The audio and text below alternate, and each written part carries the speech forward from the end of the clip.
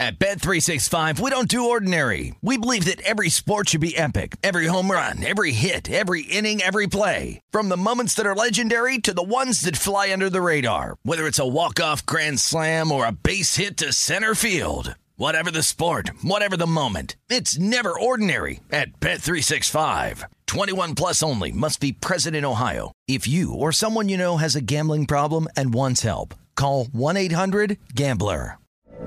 From BBC Radio 4, Britain's biggest paranormal podcast is going on a road trip. I thought in that moment, oh my God, we've summoned something from this board. This is Uncanny USA. He says, somebody's in the house, and I screamed. Listen to Uncanny USA wherever you get your BBC podcasts, if you dare.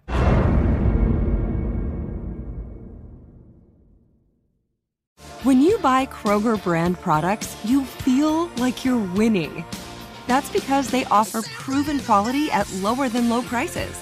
In fact, we guarantee that you and your family will love how Kroger brand products taste, or you get your money back. So next time you're shopping for the family, look for delicious Kroger brand products, because they'll make you all feel like you're winning. Shop now, in-store, or online. Kroger, fresh for everyone. With Lucky Land Slots, you can get lucky just about anywhere. Dearly beloved, we are gathered here today to... Has anyone seen the bride and groom? Sorry, we're here. We were getting lucky in the limo and we lost track of time. No, Lucky Land Casino, with cash prizes that add up quicker than a guest registry. In that case, I pronounce you lucky. Play for free at LuckyLandSlots.com. Daily bonuses are waiting. No purchase necessary. Void where prohibited by law. 18 plus. Terms and conditions apply. See website for details. This is the Pittsburgh CityCast with Tim Benz, presented by BetRivers. When you look at the makeup of our group, we have a competitive hockey team. I really like the group of guys that we have. They're terrific people, first and foremost. We have a wealth of experience. There's a lot of Stanley Cup rings in that locker room, and I believe these guys can draw on those experiences to help us. If the NHL playoffs keep going like this, I'm going to be pretty rich. But part of my path to financial independence, unfortunately, involves that guy's team losing. We'll see how Mike Sullivan and the Penguins do versus the Rangers tonight in Game 1. It is hockey playoff time, and this is the BetRivers Pittsburgh CityCast, brought to you by BetRivers. Download the app today or go to BetRivers.com. BetRivers has a special offer through the entire NHL playoffs. Place 3 same-game parlays of $10 or more on each round and receive a $10 free bet at the conclusion of each round. Think of it as a betting hat trick. Terms and conditions apply. See site for details. Create your ideal combo with same-game parlays on the BetRivers app or call BetRivers.com. Presented by Rivers Casino Pittsburgh. Must be 21. Gambling problem. Call 1-800-GAMBLER. Last night, the Leafs, the Blues, the Hurricanes, and the Kings all won. I picked the Blues and Canes in their series. I stayed off the Oilers series. I did pick the Lightning, but I did pick the Leafs last night in Game 1. Kind of how I'm picking the Penguins tonight in Game 1, but I'm taking the Rangers in 6. I also have the Panthers to win their series at minus 335 for a little. And I have the Panthers at minus 1.5 in the series for more at minus 154. I have the Penguins at plus 117 to win this evening, and the Rangers at minus 112 to win the series. I have the Rangers winning it in 6. The exact payout is plus 525. We'll get into the nuances of those numbers with Brian Metzer of the Pittsburgh Penguins Radio Network shortly. But before we do that, let's talk Pirates today against Detroit, two of the lowest scoring teams in baseball. Pittsburgh 24th with 80 runs, the Tigers 28th with 67. The Tigers don't give up many with 87. That's 11th best in baseball. The Pirates do at 121. Even if you subtract the 21 they allowed on one game against Chicago, they'd still be 24th with 100 even. Bryce Wilson, 1 hit in 4 innings last time. Michael Pineda, 1-1 with an ERA of 3.60. I'm going under 8 and feeling comfortable about it. I don't have much of a feeling on a winner here. I just know minus 148 is too much to play on the Tigers to beat anybody, even against the Buccos. but I like the under there. I like the White Sox versus the Cubs. Smiley and Kopech, that's plus money at 6.5. I'll take that. And give me Brandon Woodruff and the Brewers over the hideous Reds, even at minus 225. But as far as the Penguins go, let's get back to them. When it comes to analysis of the upcoming Penguins-Rangers Eastern Conference playoff series, there's not much needed to go beyond the basics. The Penguins star players need to score, something they haven't done all that well in each of their 3 first-round playoff losses over the last 3 years. Casey DeSmith, the Penguins goalie, has to prove that he's at least worthy of being on the same ice as the Rangers netminder Igor Shesterkin. The Penguins need to find a way to deal with the Rangers team's speed and generate more than the disappointingly low 25.2 shots per game they threw at Shesterkin over the course of 4 regular season contests between the clubs, 3 of which were won by the Rangers as the Pens managed a piddly 4 goals over 4 games. If the Penguins fail in those departments, they'll get swept out of the first round by a New York team, just as they did against the Islanders in 2019. However, if the Penguins can win a game or 2 early and force a long series, then maybe the matchup game between the 2 coaching staffs will come into play. After all, when it appeared like the Pens and Rangers were locked into being each other's first-round dance partners months ago, a large chunk of the conversation seemed to be about which team would finish second in the Metro and which team would finish third, because the better-seeded team would have home ice advantage in 4 out of the 7 games. That talk faded as the season grinded through its last month, though, since the Penguins stumbled through the last few weeks of the season and just seemed happy to avoid dropping to 4th, and the Rangers shifted their attention to nearly surpassing the Carolina Hurricanes for first place, but they didn't. So the long-predicted 2-3 showdown between the Rangers and Pens has manifested, with Game 1 occurring at Madison Square Garden, the first of potentially 4 contests, with the Rangers having the final line change during the games via home ice advantage.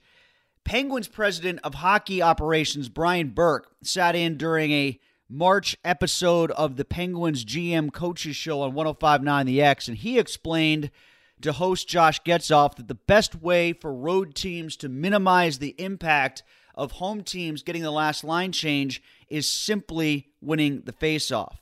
Everyone thinks if you've got home ice, you get the last matchup. You don't unless you're a good face-off team. So like when I was in Anaheim, we had a great face-off team. We would play in Ottawa or in Minnesota, wherever we were playing. We would win the draw, dump it in, and change. We would then have the matchup we wanted. So if you have a good face-off team, you don't need home ice to control the line changes. During the season, the Penguins were better in that category of face-offs, winning 51.1% of their draws. That's tied for 11th in the NHL. The Rangers were 24th at 48.1%, but over the course of 4 head-to-head contests, each team won the battle in the circles twice. In total, the Penguins had an 84-74 advantage, 53% to 47%. But when it comes to chasing matchups, when the Pens and Rangers face one another to that extent, how important of a tactic is that? It seems like the 2 teams are content with having firepower versus firepower. As NaturalStatTrick.com illustrates, in each of the 3 games the team has played against each other when Sidney Crosby was in uniform, he was sick for the 4th. The Rangers had Mika Zibanejad's line on the ice 5-on-5 more than any other. He was usually paired with Chris Kreider and Frank Vetrano in the 2 games, at least when he faced Crosby as a Ranger since being acquired from Florida. In the game that Crosby missed, a 3-0 loss at MSG, Kreider, Zibanejad, and Vetrano, they were deployed against Evgeny Malkin's unit for over 9 minutes of ice time, by far the most of the game. Adam Fox and Ryan Lindgren skated against Crosby's line more than any defensive pair in all 3 games, and they took on Malkin's group the most in the contest that Crosby missed. Similarly, Chris Letang and Brian Dumoulin were the dominant Penguins defensive pair on the ice against Zibanejad's line, usually getting 7.5 to 8.5 of 5-on-5 ice time. But according to Sullivan, sometimes chasing the matchups can be a fruitless venture to the point that it can backfire. We'll look for certain matchups and trying to get certain guys on the ice against certain people, but we're certainly not going to chase it and take our team out of the rhythm either. I think sometimes you can win the matchup battle but lose the war if you're not careful. And we believe we've got capable people that can play against anyone. But certainly we will look for certain matchups when they arise. So how the matchups influence the game and how the faceoffs influence the matchups are elements to monitor. But to reiterate, if Crosby, Malkin, Letang, and Jake Gensel don't score, and if Casey DeSmith can't keep pace with Shesterkin, everything else will be reduced to footnote status, period. We get to those topics and more right now with Brian Metzer of the Pittsburgh Penguins Radio Network. He joins us for his weekly chat here in the Pittsburgh CityCast, brought to you by Bet Rivers. After months of us talking about this potential outcome, what do you think now that it's here? I think it's still an intriguing matchup. The Penguins held their own pretty well in the first game against the Rangers this year. That was a 1-0 victory. And what was funny about that is that was the only win that they had of the season series, and it was versus the pre-trade deadline New York Rangers. The version that now has Frank Vetrano and Andrew Kopp and kind of revamped their middle six a little bit there looks a lot tougher to play against. They showed to be a lot tougher to play against, and the proof was in the pudding. They went up against the Penguins. Yeah, they held their own a little bit in those games. I don't think that they were blown away by any means. I thought they had moments in which they were effective.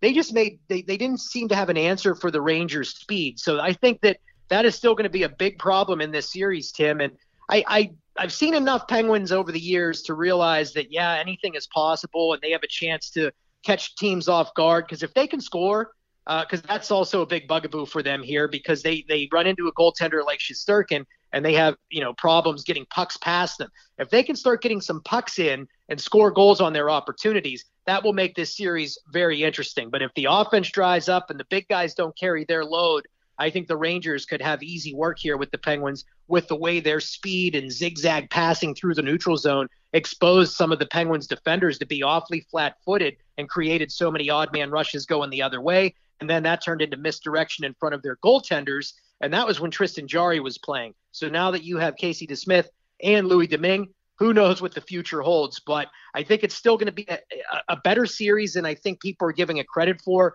But I don't know that the Penguins have the secret elixir to get back past this version of the New York Rangers. They look pretty darn good to me. Yep. Penguins and Rangers, Game 1 Tuesday night, Game 2 Thursday, Saturday, and Monday at PPG Paints Arena. I like the Penguins to squeak out and surprise the Rangers for 1 of 2 on the road against MSG.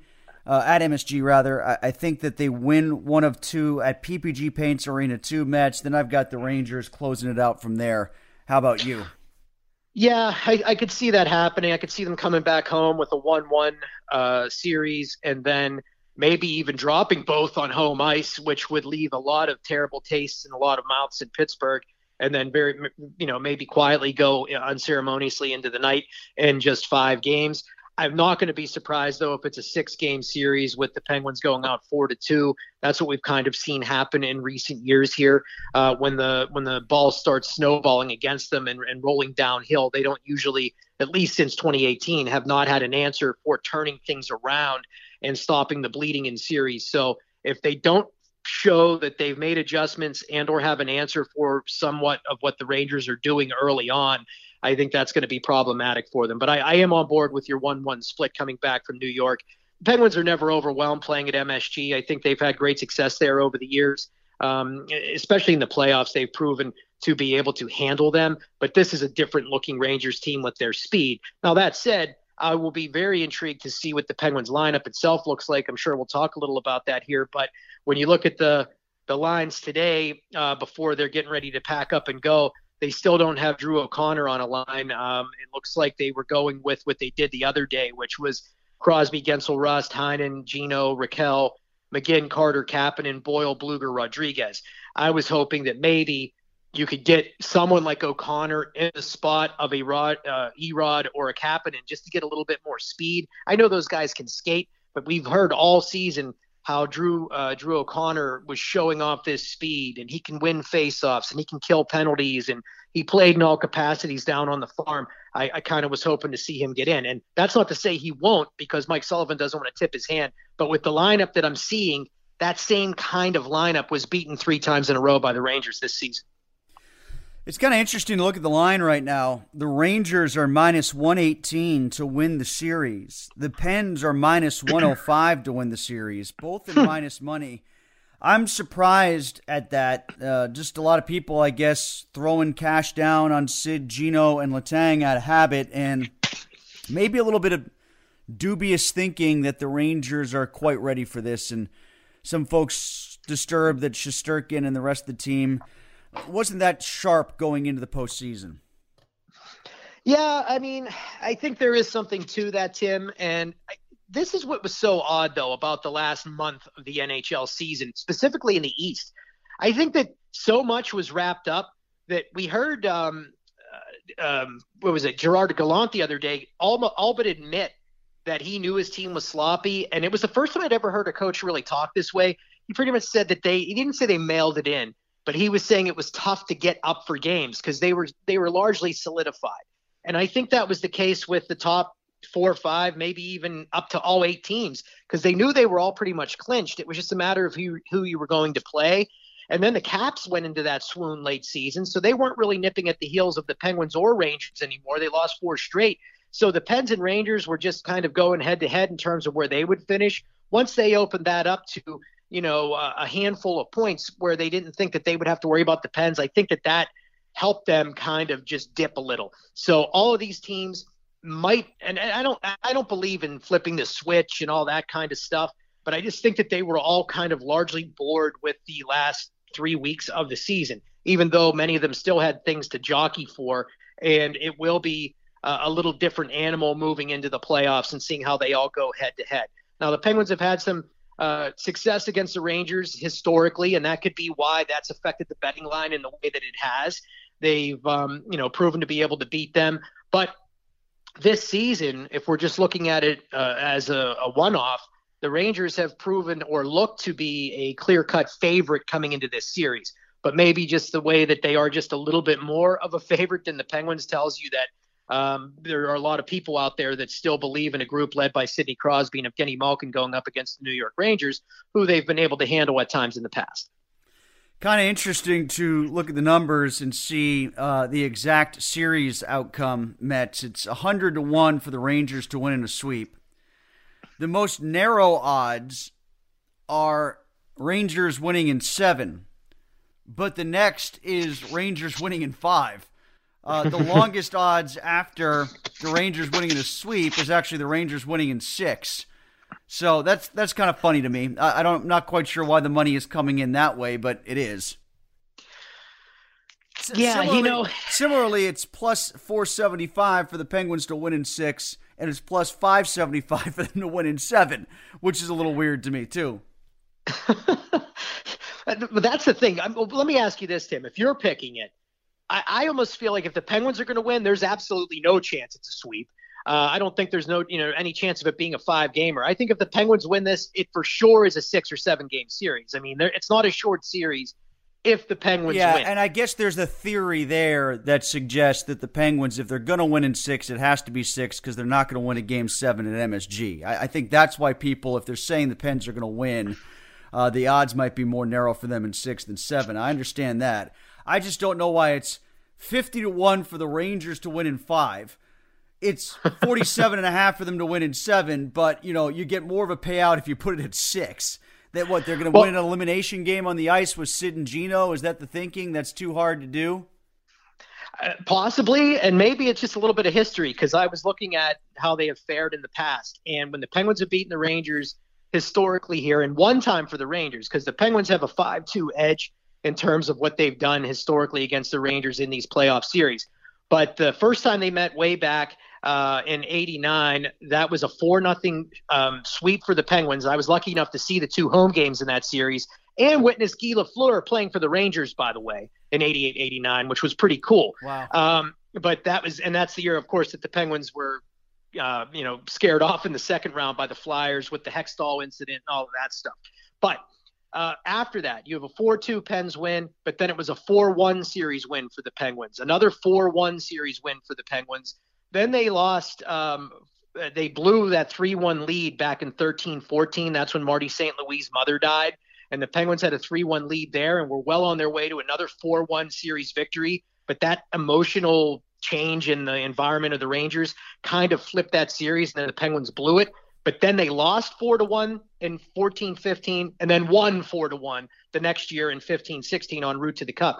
So most of the series with these two teams seem to be 4-1, 4-2 series with that weird anomaly of the Penguins blowing a 3-1 lead. So that could be some of what maybe the odds makers are looking at when they're setting the odds for how the series may go and calling it a 5-gamer. Again, Brian Metzer, Pittsburgh Penguins Radio Network, here with me, Tim Benz, in our weekly Breakfast with Benz hockey podcast. Matchup-wise, Mets, do you see the Penguins chasing any matchups specifically? Do you see the Rangers chasing any matchups specifically?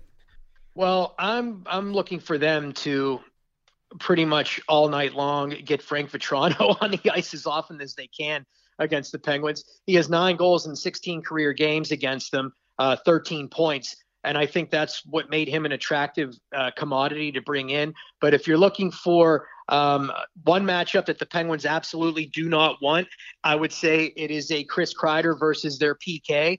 And that means staying out of the penalty box. He had 26 power play goals this year. He just posts up in front of the net. I'm not sure how the officials are going to call that cross-checking that they kind of cleaned up for most of this season. And I think that benefited guys like Kreider in terms of them getting to the front of the net. But the Rangers now, when you look at the way they're built, Tim, all 4 of their lines have good checking players. They have good offensive players. And if I'm going to go and just look at which center that you're going to see matched up, you may just see the top line versus top line. Maybe put Zibanejad out there against Sidney Crosby, and that would probably be a fun matchup for a run-and-gun offense, because when those two are on the ice, you do see those lines exchanging chances a little bit more than not. Zibanejad getting on the odd man rushes his way with the zigzag passing I talk about. And then, of course, we've seen Sid, Jake, and Rust do that kind of thing against the Rangers. I don't know that they have a true shutdown center unless you're looking at Barclay Goodrow, who is now kind of heading up their 4th line. But I think Ryan Strome has good history of going into the faceoff circle against all of these centers on the Penguins roster. I think maybe if you can get Jeff Carter up against Strome or Philip Hedl, that may give you a little bit better offensive look for your third line. But we're going to know pretty much what the Rangers want to do after those first 2 games, because they will have the last change. And so we'll see what kind of matchups Gerard Gallant's certainly going to want to use against the Pens and their top centers for sure. One thing that's come to pass, unfortunately, in the wake of the Raquel trade is that without Zach Aston-Reese, I really don't think they have a shutdown defensive line anymore. Do you? No, we were just discussing this last Saturday on Penguins Live Weekly. Now, I will say this. Depending on how you change the lineup up, if you do it all, Tim, I think McGinn-Carter, for starters, is a nice build on what they used to have with their third line, because both of those guys can be good defensive players. McGinn's one of the best defensive forwards on this roster. Kapanen kind of brings that down a notch. The 4th liners that are currently built together are Boyle, Bluger, and Rodriguez. Again, the right wing on both of those lines just leaves me wanting in terms of bottom 6 forwards. But of the 4 guys that you have making up the other portions of that, I think you can build pretty solid looking lines that could defend. And maybe that is where you get a Drew O'Connor in there. He forechecks very well. He has an active stick, and he has some speed. And then you mix in just a little bit of offensive upside. I still am not going to be shocked if we see O'Connor get a chance on one of those wings to get slotted in and give him a little bit of a look in that role on a checking line, because I just think that gives them a little something that they don't have with those 2 players I just mentioned right now. But I do like Bluger, Boyle, McGinn, Carter in being used to build a checking line. And maybe you shuffle them around a little bit. If you had to, put Teddy Bluger on a wing with Carter and McGinn, and then build your 4th line around Boyle, Drew O'Connor, and then one of the wingers that we're knocking out in terms of Kapanen or Rodriguez. And I would probably put it in the Rodriguez camp, because he's a little bit more of a physical body than Kasperi Kapanen is at this point. What's fair to ask of, to expect from Casey DeSmith in this series? Well, he certainly turned his season around, Tim. I mean, I know there's been a lot of talk of his final 15, 17 appearances. I believe he is like pushing a .930 save percentage over that span, and he had one of the best goals against over that span at 2.4. So he's shown an ability to make saves and to swallow rebounds to a certain extent. He does a lot better when his team helps him in front.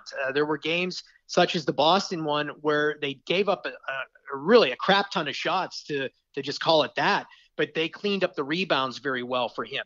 He didn't have to face that too many second and third opportunities. If they can play that way in front of him, I think he's very capable. I think he will give them a chance to win some games. But if you get him, going side to side a ton, I have some concerns. And what I mean by that is going second, third, fourth opportunity. Because when they get those, that is how they beat Louis Domingue even. In his last start, he was making the first save almost every time. And then they were kind of pinballing around in front of him and making him move a lot.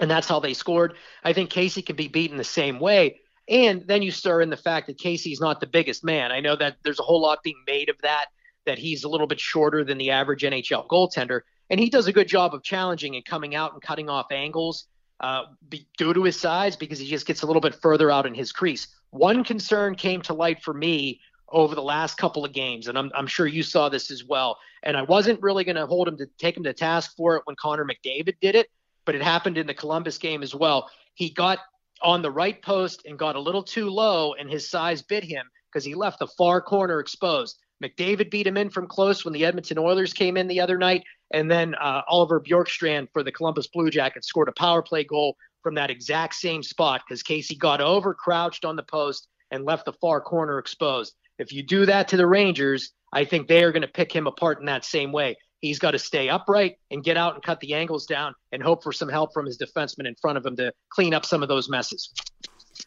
What is fair to expect and to ask from Jason Zucker? Is it just staying healthy the whole series? I would say that's a big key. And just today, Sullivan said now, for sure, the only thing he would admit is Zucker and Jari are not available for the first couple of games. So in my mind, does he get back at all? At this point, it's kind of a disappointment because he came back and was a very effective player on the second line. And had he been available to play there, that changes the whole lineup as well. Not that Danton Heinen's any more of an effective checker than Kapanen or Rodriguez, but that would give you another guy with a little scoring touch on a third line with McGinn and Carter. I think he's looked pretty good slotting in with Gino and Raquel at this point, at least down the stretch in the last handful of games. But I was preferring to have Jason Zucker in that role. Maybe the good news is that Heinen kind of heated up at the right point of the season and could be an effective top six player for them. But I don't know that I have high hopes for Jason Zucker at this point, Tim. Maybe you get him late in the series if you get too late in the series. But based on what we're hearing right now, I have no confidence that he is going to be able to step in and be a very effective contributor. Now, maybe he'll prove me wrong, and I hope he does. But I right now, I have some concerns about him being available to this team if they don't get beyond the first round. This is all wonderful talk. If Crosby, Letang, and Malkin don't score like Crosby, Letang, and Malkin, and throw Rust and Gensel in there too, there's no reason to have the rest of the conversation. No, you need the big guys to produce and be your biggest contributors, because I think that is the elephant in the room, right? I mean, I know Gino last year had a pretty effective series against the Islanders. He was over a point a game or a point a game player playing on one leg. But beyond that, this is a situation where the Penguins they need their big guys to step up and produce. I mean, if they don't, they're really going to be in a tough spot. And I was just pulling the numbers here. If you look back just to the 18-19 season, Tim, you have, in terms of goal scorers, you have Jeff Carter, who's a brand new addition to this team. He's only played 4 playoff games for them, and he has 4 goals.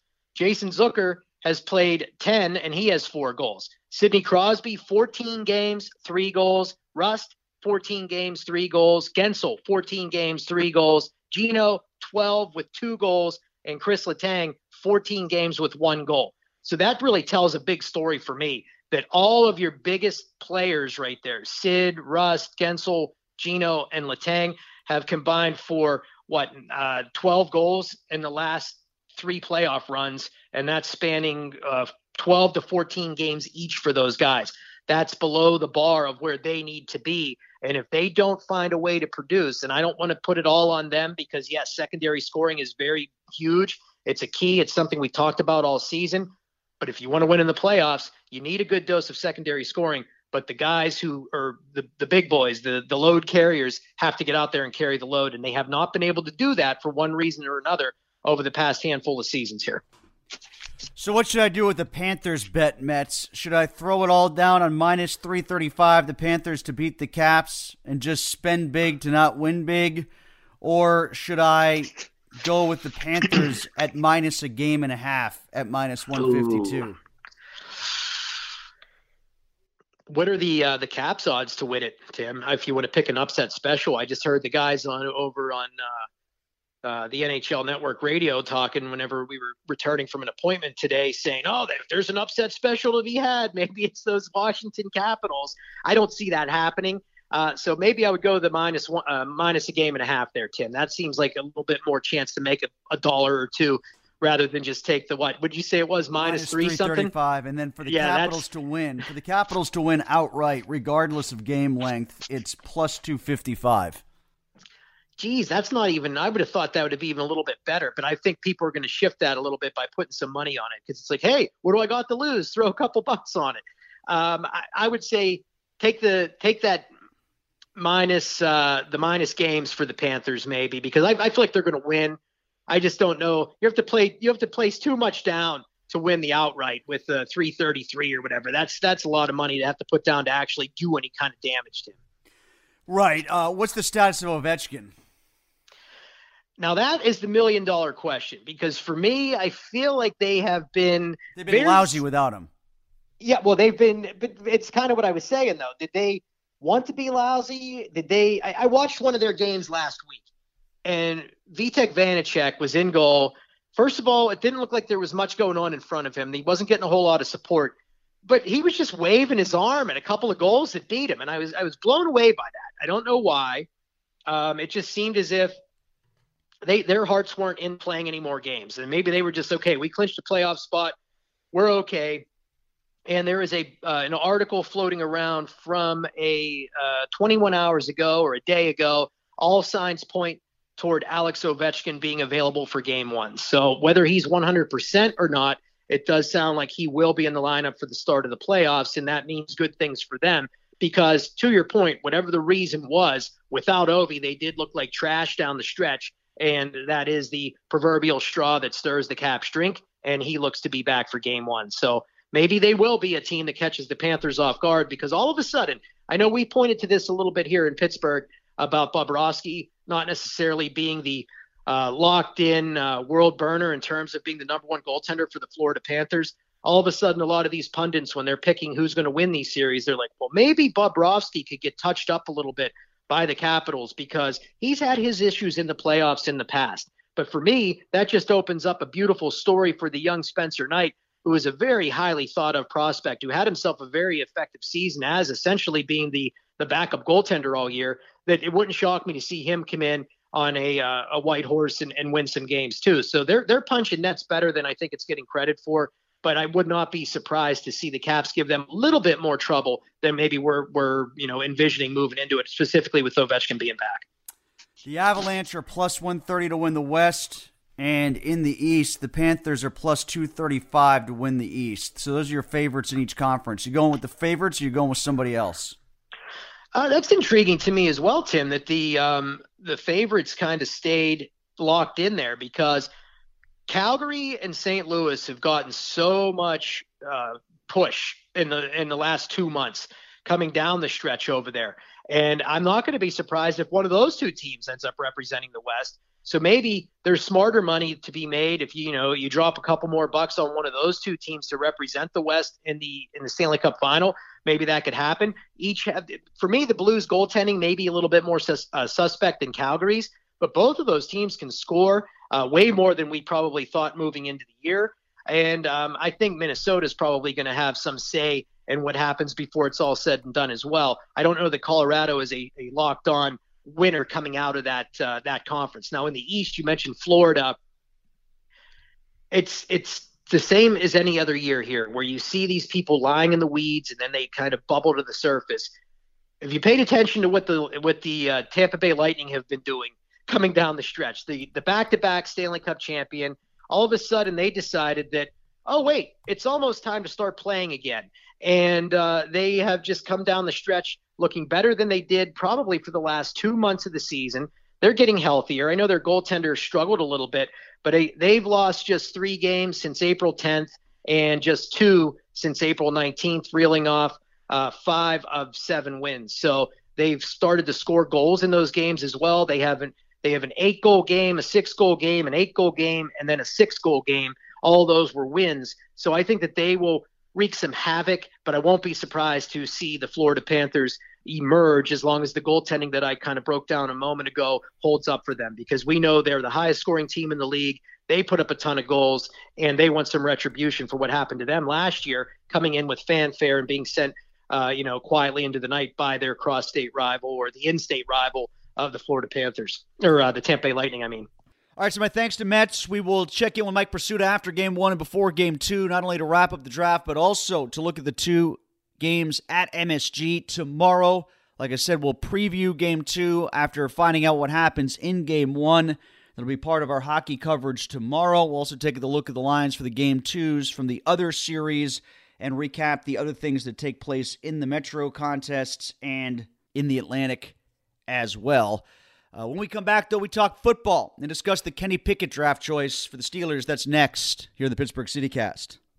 UFC 274 is Saturday, and BetRivers has a special profit boost for the big event. All players that log in on Saturday will receive a 20% profit boost on a UFC 274 parlay.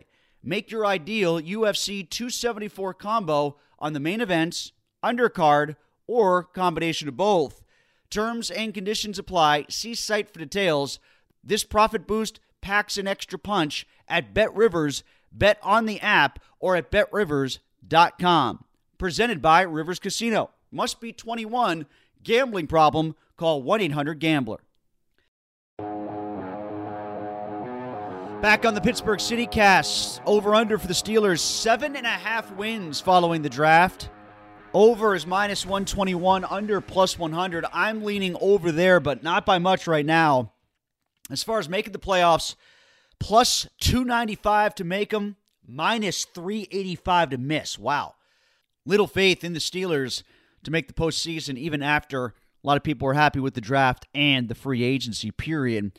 When it comes to writing sports columns or doing podcasts or doing talk shows, there should be no easier topic to formulate a hot take about than the local NFL franchise drafting a first-round quarterback for the first time in 18 years. So here's mine as it relates to the Steelers drafting Kenny Pickett in the first round of the 2022 draft. I don't love it, but I do like it. I applaud the move more than I disapprove of it. There. That's it. There you go. Yeah, I'm disappointed in me too. Not exactly hot takey on the most easily hot takeable debate in sports, but my reaction is largely tethered to who Kenny Pickett is as a quarterback, because I tend to agree with the masses on Pickett's profile entering the NFL after a wildly successful end to his 5-year pick career. He's going to enter the NFL ready to play early. He's polished, he's smart, he's physically capable. Worst case scenario, he's going to be average. Best case scenario, he's going to be very good, yet probably not great. As Steelers coach Mike Tomlin said, he's got a high floor, for sure. Is the ceiling high enough, though, to be worthy of the number 20 pick? I'm less than sure about that. To be fair, though, Pickett vastly exceeded what I thought his ceiling was going to be with the Panthers. Maybe he's got another level in the NFL, too. When I posed that question of Pickett's ceiling to the new draftee himself on Friday, he had a pretty honest response. I don't know. I feel like when I went back to Pitt, I feel like a lot of people were saying, why is he going back? You know, how much better is he going to get? He's been there for 4 years. So I feel like I continue to improve every offseason just because of how hard I work and obsess over the little things of getting better. So there's plenty of areas I can improve.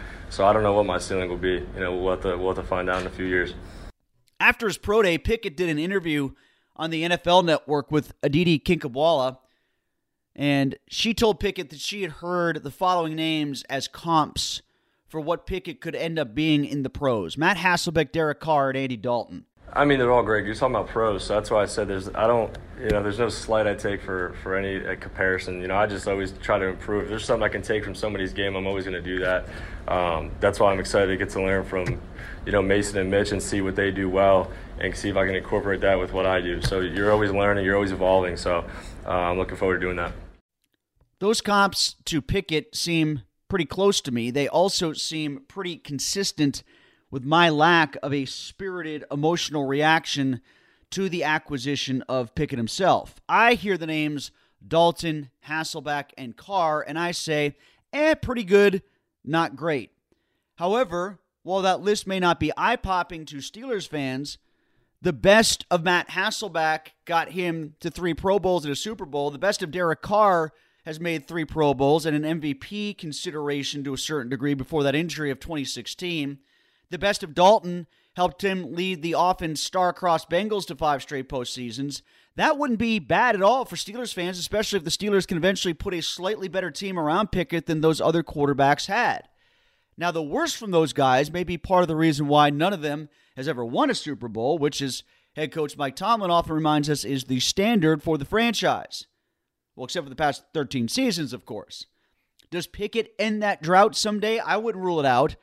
If his last year at Pitt was more of an awakening of what he can be, as opposed to the top level of what he could ever become, Carr, Hasselbeck, and Dalton would then be flattered to be compared to him instead of the other way around. I'm just cautious of assuming his skills are translatable enough to the NFL for that to be the case. What I'm more sure of is he's already the best quarterback on the team. I'm more certain that he's got more room to grow than Mitch Trubisky and Mason Rudolph. The Steelers seem to feel that way. Otherwise, they wouldn't have drafted him in the first round with Rudolph on an extension and Trubisky just a few weeks into his recently signed 2-year contract. I'm also certain that the team had the right mindset to draft who they perceive to be the best quarterback available when they have an opening on their roster. My more reactionary opinion about what Pickett's presence says about the Steelers and their approach to easing out of the Ben Roethlisberger era, to me, it feels as if they are blindly making it up as they go along. That's where I come down with a little bit more of a hot take response, is that I'm just not so sure the Steelers know what they're doing. The Steelers QBs better be able to throw passes as hard as the Steelers front office is throwing different solutions at the quarterback problem, as hard as they're throwing things at the wall to see if they stick. It allowed Big Ben to return after 2020, but for just one more year. They extended Rudolph, but just through 21. They brought Dwayne Haskins on board in January of 21. Trubisky came to terms on March 14th. Haskins got a restricted free agent deal on the 17th. They drafted Pickett Thursday. Given the recent tragic death of Haskins on April the 9th, they still may be bringing in a 4th quarterback for training camp, and it looks like it'll be the guy that they drafted in the 7th round, Chris Oladokun. And they may even try to trade Rudolph or Trubisky, depending on whether or not that guy looks capable. Whatever the Steelers have been telling us about their plan of succession for Roethlisberger, it has proven to be unclear. Hopefully Pickett proves he's worthy enough that they'll no longer need to keep trying much beyond when he gets into the starting lineup. All right, that'll do it for the Pittsburgh CityCast today on a Tuesday. Mike Pursuta tomorrow on Wednesday afternoon. This is the Pittsburgh CityCast brought to you by Bet Rivers.